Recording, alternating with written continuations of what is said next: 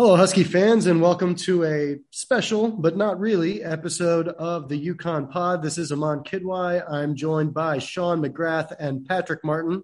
We are here to talk about UConn men's basketball's early and abrupt end to the season, losing in the first round to 12 seed New Mexico State, 70-63. Many people, of course, had very high hopes for the Huskies this season. Really, from the beginning of the year, people thought, maybe this wasn't a national championship contender, but they could do some damage. Unfortunately, the run ends in the first round. 2 straight years of the Huskies losing their first round, exiting the NCAA in the first round. 2 straight years, I would say, of disappointing performances, not just losing, but disappointing performances.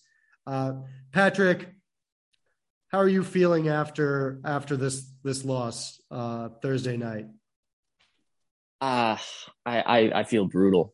It was one of those losses that it wasn't just the loss; it was the way they lost that really killed it. Did we ever think that they were really in the game? You go down by 10 at the half. You're down by as much as 14 in the second half. I think we all knew they were going to come back, but there wasn't that spark with the team that we grew accustomed to seeing throughout the year. That energy on defense, it just was there. They were essentially like punched in the arm or punched in the face and didn't really respond. Oh, you see, I'm actually a little bit surprised about the comeback. I didn't think that they were going to do that. The offense looks so disjointed and so terrible, especially after those 2 threes early in the second half. I did not think that they were going to come back. I thought, maybe they bring it to 8. Once New Mexico State started to ease up a little bit later in the game. I did not expect a tie game. Mm-hmm. But, at the same time, you can't, it was the Teddy Buckets game. You can't, they've had issues with that, that type of score with size that can really, get their own shot. And, that's something that Hurley's really going to have to look at, especially with Martin, Tyrese Martin potentially leaving. Yeah. And especially with UConn, purporting to be a defensively strong team, to be a strong rebounding team, both of those things, showed up inconsistently, I guess. The rebounding was particularly disappointing. There was a lot of talk about okay, well, we saw this a lot from UConn. They fell down, they got into these holes a bunch, and the offensive struggles were a constant all season. My argument against that is just kind of okay, but that was against good teams. I thought the kind of the narrative of this UConn team was they definitely beat the teams they're supposed to, which was pretty good progress. And then against the better teams, they get into kind of these funks, these bad stretches where they don't score for a long time. But for me, what's disappointing about this is kind of like Patrick said, the way it happened, the fact that it's not a particularly high quality opponent, New Mexico State, with all due respect. And like you said, they were not even in this at all. They didn't have a lead. I think their last lead was in the, very early in the first half, and they never got it back. They tied it, which, admirable fight, but of course not enough, too late. Sanogo really struggled early on. I thought, RJ Cole was a little hesitant even early. It felt like he should have done his assertive RJ Cole thing a little bit earlier in the first half. I think there's a lot to kind of, really break down further, but do you think there's something with the way that the team prepares for the games like this? We also saw kind of a similar kind of performance against Maryland in the NCAA tournament last year, where it just was what was the prep here? What was the game plan? What were you doing? Do you see any parallels between this year and Maryland, or do you think kind of they're completely different? I think that they're more similar than they probably should be. The last year, I don't have the numbers right off the top of my head, but how many more shots did they get than Maryland? It was 12 more shots than Maryland did last year. but you still lose by 7.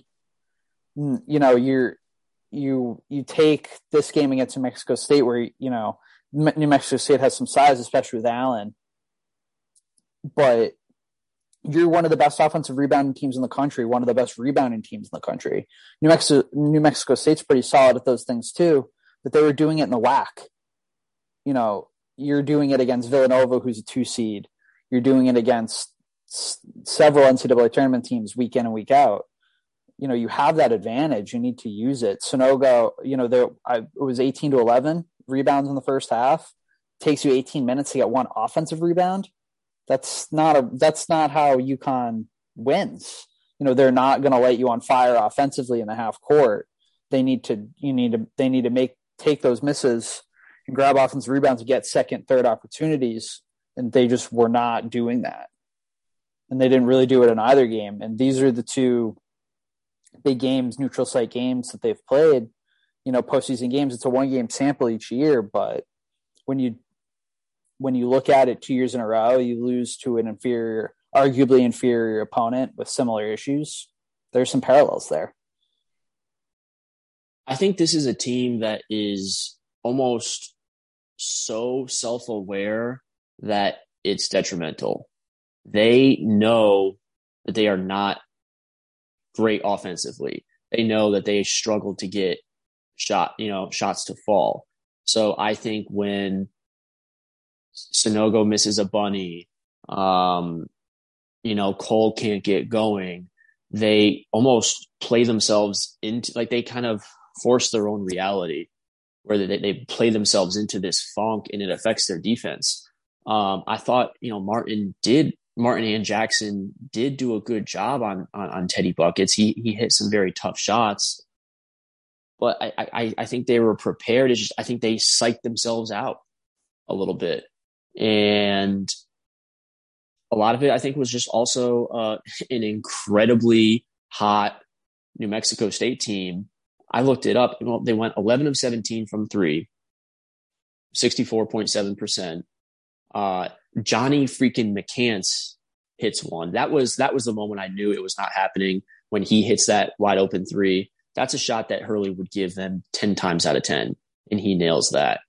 He's a 24.3% shooter. So, they were forced, and I looked it up. New Mexico State's best win of the year was against Davidson. That was their notable win, non-conference win. They went 11 of 25 against Davidson from 3, 44%. So, that is such an outlier that I really don't want to nail them down for being unprepared. I instead just think that they need to be more resilient. I think about hey, our defense will keep you in this game. And I think because they were so shaky on offense, it affected their defense. Yeah, I mean, I think that's a good point about, their unbelievably solid 3-point shooting. The fact that Teddy Allen hit a number of just outrageously contested shots. It seemed like defensively they had a decent hold on him at the beginning of the game, and then things got a little out of hand. But we mentioned the 1-game sample of it all. That's fine, but they got destroyed, right? This game was not ever close, right? If New Mexico State has this kind of shooting performance and that makes it a closer game than it should have been, and it's one of those games where they trade the lead back and forth and UConn loses at the end. Oh, well, that's one thing. This was a domination, which again is not something that we had seen happen to UConn in a game this year. I don't think we can say, maybe one of the Creighton games comes to mind. But otherwise I feel like against the teams they were supposed to beat, UConn really mostly was taking care of business. That's to me what's going to be most disappointing about this. And then look, it's a fan base that still has high expectations. Dan Hurley is now under a little bit of heat. I'm not sure if that's I'm not sure if that amount is fully warranted, but what do you guys think? There's definitely some heat on Hurley right now, I think, after the way this has gone down. Yeah, I think if you think that Hurley needs to be fired, I think you should probably chill out a little bit. Don't forget where we were 4 years ago, like ranked 178 in Ken Palm and recruiting for the American Athletic Conference. Now you're recruiting for the Big East, and in year one, Hurley gets into the top 100. Next year, you're in the top 50, and then you're on the bubble, and now you're here, and now you're in the NCAA tournament, and a win would have been great. But this is very not bringing a program back from that kind of depth is so nonlinear because especially with COVID, because you have Poly and Whaley weren't supposed to be here this year, and multiply that by all of the other teams. Gillespie shouldn't be here. The landscape looks so much different than it should have, and it is impossible to determine. The roster is so crowded. It's impossible to determine what impact COVID had and, how things would have slowed down because, they were on the bubble in the COVID year and who knows what would have happened in the conference tournament. If they had gotten on a run, gotten hot and gotten a win or two, which isn't out of the question, how differently do we feel about him? I think that the big sticking point is the 0-2 record in the NCAA tournament. And, it stinks, but it's 2 games out of, the 100 something that he's coached as a team, as head coach at UConn. I don't know. It's also 4 years. He hasn't had a true Big East recruiting class yet. That will come this year. It's so unbelievably too early. Right. Yeah. Take a step back from the ledge, everybody. The larger body of work speaks for itself, as Sean said. However, UConn's best assistant, Kamani Young, is probably out the door this off season, and I think Dan Hurley really needs to take a look in the mirror and say, I need to bring somebody in that can provide an X's and O's, in-game management, because has been his biggest weakness so far. I think, he can recruit in the Big East, which I almost want to give him not as much credit for that because UConn got back in the Big East. I'm pretty sure Kevin Ollie could have pulled the recruits that Hurley has if they were back in the Big East. But he's bringing them in. He's locked down the region, New England and the Northeast and everything. But yeah, I mean, the warts are very obvious. And I think that the number one storyline in the offseason will be, who replaces Kamani Young. We saw how, UConn's best win of the year, Dan Hurley was watching from the bathroom in the locker room. So that it's not fair to put all that on him. But I think it is fair to say that some adjustments need to be made. For a coach, he's, we love him for his emotion and his energy on the sidelines, but you got to have you have to think too. There has to be some strategy. It can't just be all emotion.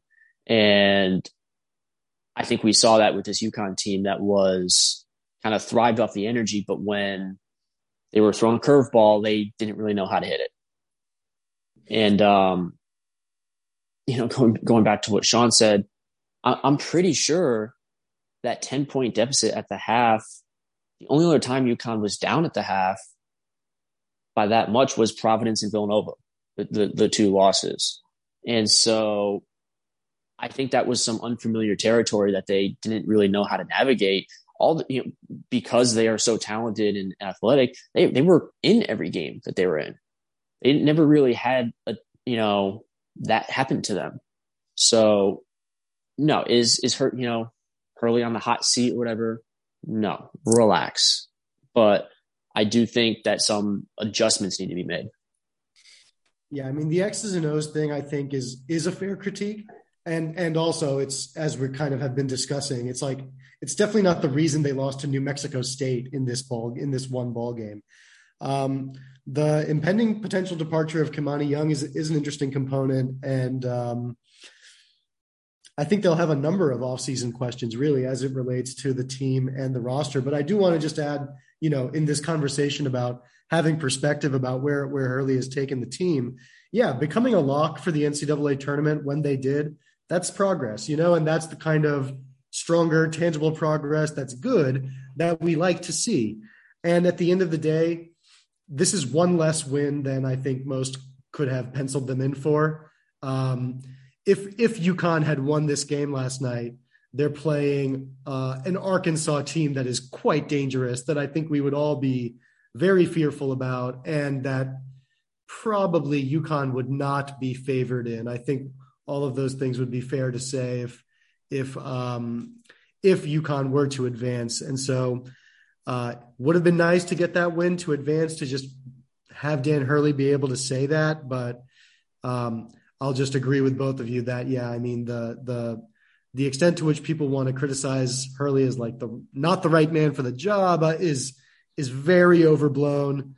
And the impact of him having a kind of full cycle of recruits is going to be profound. And at the end of the day, college hoops is a talent game. It's really about who's got better people lined up against the others. Of course, you want to be well organized and maximizing that talent, but I think for the most part, Hurley has shown that he has maximized the talent that he has on hand, especially his early years at UConn. But even now, the ceiling of this team is not very much higher than where they ended up bowing out. Like even if they do beat Arkansas, okay, cool, you're a Sweet 16 team and you get blown out the gym by Gonzaga. Awesome. Even if you do come out of that pod and make it to the second weekend, you're not going any farther than that without an absolute miracle, without Drew Timme and or Chet Holmgren exploding into bits. Right. So then, recognizing that we're not ready to fire Dan Hurley here on this podcast, and again, probably anyone who feels that way should probably chill out a little. That all of that being said, this is going to be a very interesting offseason. I think the roster has some holes that are really apparent that need to be discussed. Even if everyone that can stay stays, which, Sean, you kind of brought it up. COVID put a little bit of a wrench, pun not intended, or Isaiah Whaley reference not intended, but did really put a little bit of a wrench in roster planning. And I think we could also say that, with all due respect, someone like Tyler Polley is maybe an example of someone who just kind of was there, was not a huge impact player, except for those brief moments where he was. But maybe someone who, the program might have moved on from in a more reasonable time. And that could have freed things up for someone like Hawkins to be a bigger contributor, or maybe a Cook to get more minutes, or whatever. But anyway, looking at this offseason and the roster, what do you guys think are some of the biggest questions this team is facing? Who handles the ball? RJ Cole played, 30-something minutes a game as a primary ball handler. We saw how it looked when Gaffney was in and he was out. It was not tremendous. Now, Hurley has shown a propensity to develop players. Look at what Isaiah Whaley looked like under Kevin Ollie and what he looked like this year and last year especially. So maybe Gaffney takes the jump, but, you can't count on that with what he's shown the past few seasons. So who's going to handle the ball? Is Hawkins going to handle the ball? Is a person who gets doesn't know how to get his own shot and is more catch and shoot guard? Probably not. So who is it? They're almost definitely going to have to go into the portal and get somebody. Otherwise, it's going to be really interesting to see how this offense clicks. And, if you thought that the offense wasn't great with Cole running the point, what is it going to look like next year without him? Assuming he leaves, which I don't know why he would stay. Yeah, I echo that. Point guard. I mean, for the first time when was the last time UConn had a point guard vacancy? Right. I can't even think of I honestly cannot think back to a time when it was such a dire need. And I was all aboard the Rasul Diggins train throughout the year. I thought he should have gotten more time earlier in the year when you were blowing teams out non-conference. He did not look ready in the mop-up minutes that he got. Although, to be fair, it's hard to look good in those mop-up minutes, especially if you're playing with other reserves, other teams trying to save grace and just play for pride at that point. You have to hope that maybe some combination of Diggins, Gaffney, or transferred to be named later take RJ Cole's spot. But then I'm also worried about who replaces Tyrese Martin. I mean, he saved UConn's bacon numerous times this year, but kind of that got swept under the radar because RJ Cole was so good. Who offers that type of size, shooting? I mean, he played himself potentially into the pro conversation with his play this season. And I don't think UConn has someone like that they can just plug back in. So I think the entire identity of the team is going to shift depending on what kind of point guard they can get. You of course want to build around Sanogo, but like we saw this year, Sanogo was best when RJ Cole was firing on all cylinders. You got to have that inside out balance. And right now, you don't really know what the identity of the backcourt is. I mean, Andre Jackson is great, but he's so volatile where, he's going to wow you one moment and then, kill you the next.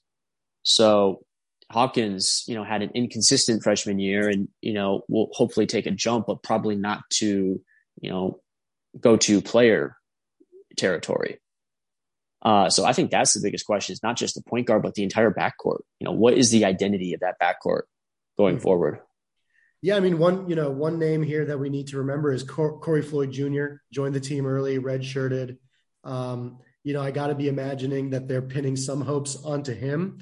But again, and that, hopefully he can have a bigger impact than Rasul Diggins had this year, which was none. Just given that Floyd got the chance to practice with UConn, get used to the college lifestyle, which can be a tough transition for some, and get his strength and athleticism up to compete at that level. I in the absence of other names, yeah, it's to me it's Corey Floyd Jr. and it's Andre Jackson, and really hoping that both of them are able to take a step up. You never want to be counting on too many people taking some big step up that doesn't exist, that we don't know about. I do think, that there's like lots of talent on the roster. The portal is going to have to be part of the answer here. I think UConn's an attractive option for folks in the portal in this situation, right? Like you're talking about the potential to play alongside all of these guys that we're talking about right now. You play with a guy like Adama Sanogo, that can be good for your career. And potentially same for, playing alongside Floyd, Jackson, Hawkins. So, that part of it is a very big deal though. I think, they're going to have to add somebody in the portal, but the portal's a risk too. It's played out relatively well for UConn, Cole and Martin, for example, but, it's always a risk that those types of players don't pan out as well. Maybe they come from the A10 or whatever, and it's not an immediate, translation of their game or what have you. So I do think that's a concern. And I think, next year is a little bit more of a building year than maybe we are anticipating. And like Sean said, not going to be a linear progression for UConn because I think it's going to be a much younger team next year. Yeah, I agree with that. I think we're forgetting that how old this team was. 3/5 of the starting lineup's going to be gone, and you are left with Sanogo, who's going to be a junior now, and Andre Jackson, who is not really an offensive contributor. Contributes in other ways. Great defensive player, great rebounder. not so great on the offensive end. And that's okay. Not every single one of your starters needs to, hit 40% from three and go off for 15 a night. But, you're going to be missing Whaley's going to be gone. Cole and Martin are going to be gone.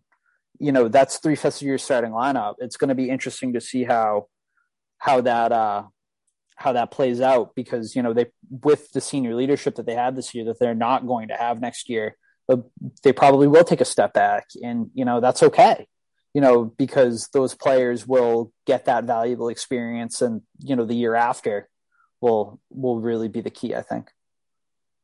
Yeah, I agree with Sean. However, there is a chance that, think about Johnny Davis of Wisconsin this year, or Keegan Murray.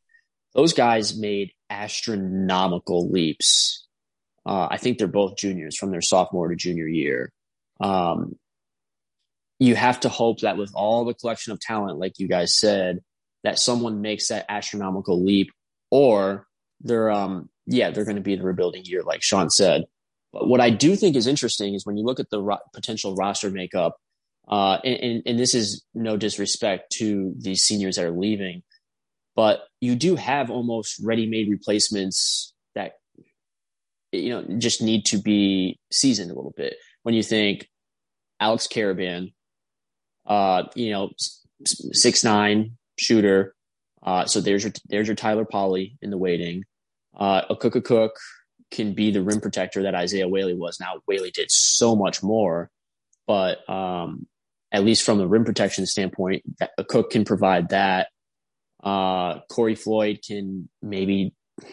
So that's, those are two ready-made replacements that I think could help UConn, but they need Sanogo to become a star, or it's going to be a sobering year, I think, for UConn fans as they build towards 2023, when you have hopefully Stephon Castle coming in and a loaded recruiting class, Andre Jackson as a senior, Jordan Hawkins as tough. I think Sean's right. You kind of have to look at this as a 2-year project from now to 2023 or 2024. 23, 24. Yeah. They are adding, we would be remiss not to mention, of course, the 7-footer, the 5-star 7-footer from within our home state that is joining the team next year, Donovan Clingan. And I think all UConn fans, I don't think we've heard much from UConn fans in terms of like expecting him to be some world beater the second he steps on campus. And I'm happy about that, because I think that's the right assessment for someone who's been dominating the Connecticut high school scene and needs to play in the Big East as of, is going to be in Madison Square Garden at this time, around this time next year. That said, I do think Clingan is an interesting option next to Sanogo, to bring onto the roster. It'll probably be somewhat freeing for him to play alongside someone like that. I don't know how much of a, difference maker he can be as a freshman, but I think that all just lends more credence to this idea that, Clingan's probably not a one and done player. He might be a 2 and done, just because 7-footers are hard to come by. And I think, but worth mentioning that if we're just talking about next year's team, what their potential is, they are adding this skilled 7-footer. Yeah, I think that they're right. I think fans are rightfully not putting too much stock in a kid from Bristol Central going out and dominating Villanova right off the bat. With all due respect. With all due respect. It blows my mind that they did not get him out of public high school. Like when's the last time that they brought in a public high school kid? Let alone, I don't know how he did not get out of Bristol Central. Maybe he didn't want to, and good for him. He wanted to play for his hometown. Can't harsh him for that. But that would be Tyler Olander, I think, was the last public high school kid, right? Has to be. Yeah, has got to be. Wow. Big shoes for Clingan to fill. Yeah. Very big shoes to fill. That's exactly right. Yeah, I mean, hey, Donovan McClain, good for him doing that. But there are going to be questions about the level of competition, and rightfully so. But all of that is just with respect to his ability to be an immediate difference maker, which all indications are that UConn's not necessarily looking for that next year, which again, might impact how aggressive they are or are not in the portal this offseason. Because again, to Sean's earlier point about the roster congestion, is it worth it to bring in a fill-in for 1 year if it's going to impact people's development who are going to be, needing to play key roles for future teams? It's a tough one. And we've had a lot of, I think, some fair critique about like getting players involved, getting people in the mix.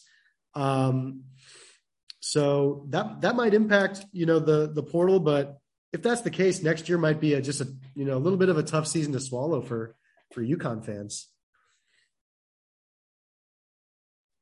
Yeah, I think there should be a lot. Well, I think back to Creighton's big year was last year when they had Zagorowski and everybody, and they were a monster. That was an offensive team. And then this year, Coach McDermott, remolded them around Ryan Kalkbrenner, the rim protector, and they became this defensive nightmare. I think that is the path that Hurley and company should be taking when looking at next season and the season after that. Of you start to mold Klingon into that type of person where you kind of build the defense around, and then you plug the pieces in around him. Whether it be the Castle kid, Corey Floyd, Caravan, Hawkins. I mean, there is a boatload of talent there, and a lot of open shoes to fill. So I think they could be, I hate to bring up Creighton again, but they lost everyone last year, and look at the coaching job that McDermott did and turned them into, the surprise of the Big East with a top 5 recruiting class. I think Hurley has the ability and the talent around him to do it. It's just a matter of, is he willing to make the adjustments that we really haven't seen yet? All right. So we've ruminated, we've ranted. Now we'll make some really irresponsible predictions. Where is Kamani Young next year? And who leads UConn in assists next year? And you can say someone who's not on the roster right now if you want, but is Kamani Young definitely out this offseason? And who is going to be that leading setter-upper for the team next year? I will be pleasantly surprised if Kamani Young does not get a head coaching job somewhere else. I think the coaching performance at the end of the Villanova game cemented that he was gone. And, that's fine. That's what you don't want your assistant coaches, for the most part, to hang around forever. That tends to mean you're doing something wrong if you're at UConn and your assistant coaches last 10 years. With, some small exceptions, sometimes someone doesn't want to leave, and that's fine. But if you have an assistant with higher aspirations and they're not out, that tends to not be a good thing. I don't know I thought it was going to be Rhode Island, but I've seen reports that they're hiring Archie Miller, so that spot's out. I know UMass is still open. I think UMass is probably a job that's on par with Rhode Island, so it could be there. Could be somewhere else that has, not yet opened. But as far as, I'm sorry, what? I said Xavier. Yes, Xavier. That would be real interesting. Xavier picks him up. I had forgotten that they fired Steele. Not sure why they did that, but whatever. Not my program, not my problem. As far as assists, I'm going to say it's Gaffney. I don't feel particularly strong in that projection, but he is currently the incumbent point guard. And if they do not bring in a guard in the portal, it's going to be his gig. So, instead of counting on them bringing in a point guard that will be better than him, I'm going to say that it's him. Fair enough. Patrick, how about you? You want to get crazy? Let's get crazy. Bobby Hurley, not doing a great job at ASU. I don't think he's been whacked yet. Bobby Hurley gets whacked, comes to UConn, and we do a swap of Bobby Hurley for Kamani Young. Wow. And Kamani Young coaches Arizona State Sun Devils, and you got the Hurley brothers on the staff for the first time ever. That's exciting stuff. Let's get weird. As far as the assists, I am still ride or die Russell Diggins. He barely played this year, but there is a precedent for players to take a jump, with ample playing time. I think he can be a table setter. Is he a game-changing, go get you a bucket, Shabazz Napier, RJ Cole, those type of players? No. But I think he could be an effective floor general next year for a team that should score the ball decently well inside. And I think he can we've seen 3 years of Jalen Gaffney. And has there been any sort of consistency? He will have some great plays and some great moments next year for sure. But I don't buy the consistency, which I think will eventually lead him to either playing as an off guard or being, a spark plug off the bench. And so I'm rolling with Diggins. I know that's going to look absurdly dumb in a year, but I have faith in that kid. I just think Philly point guards are a different breed. You rarely see one fail. And if he's given the green light in the offseason, Hurley sits him down and says, look, tough year, you weren't ready, but I'm going to give you a shot. I think he goes out and wins it. Nice. Yeah. I mean, it's a fair point just in that point guard is a super tough position to play. It's not like any other on the court. And sometimes can just be tough for a true freshman to step in. Diggins came in very highly rated. He was a top 50 recruit. He also, people were comparing him to Shabazz Napier in terms of being that tough point guard kind of player. So it's, anything is possible. All right. Sorry. One last irresponsible prediction that I want you all to weigh in on is, does UConn make the NCAA tournament next year? Yes. I think that because they're in the Big East, they're probably still going to finish in the top half.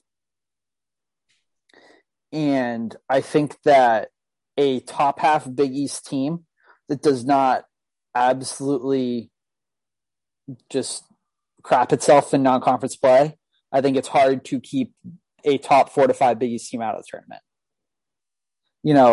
If they lose a bye game to Central or New Hampshire or somebody, and they have a quad 4 loss or two because they're trying to figure it out in this transition year, then don't hold me to that.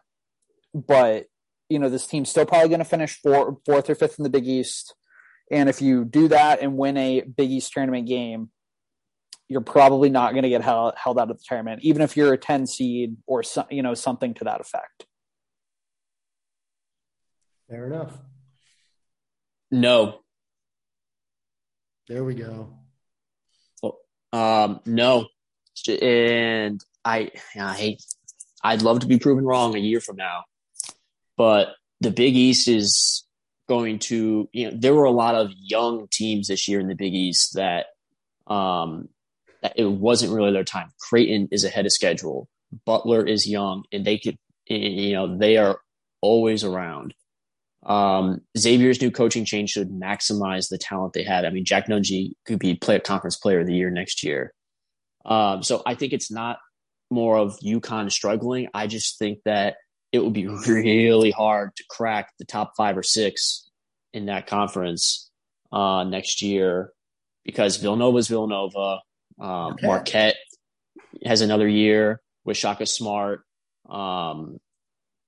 Georgetown isn't going to be as historically woeful. And they have, Aminu Muhammad. Yes, they will. Maybe. Okay, yeah. Wait a They second. won't go 0-20, but they're definitely not finishing above 500 without some changes. Right. So I just think there's too much strength in that conference, and this is and like Sean said, it's going to be a younger team next year, or maybe they slip up and have an out of conference loss that will come back to bite them, and then maybe 500 in the conference and they're on the bubble or on the outside looking in.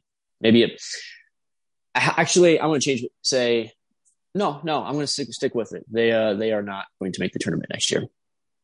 However, I'm going to, asterisk that and say they will be a preseason top 15 in 2020.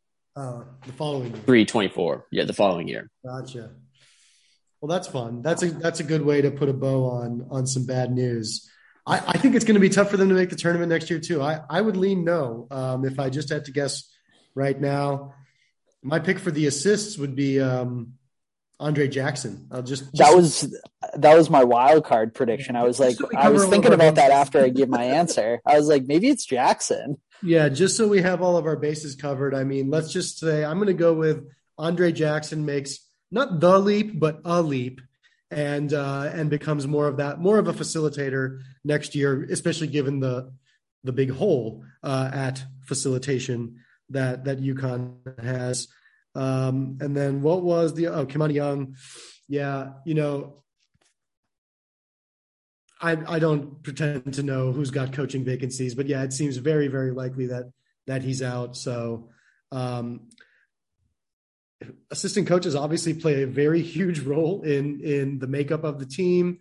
They're key on recruiting. So it's going to be a very big hire if that vacancy does in fact come up. So I think more importantly, he definitely showed that he can do something.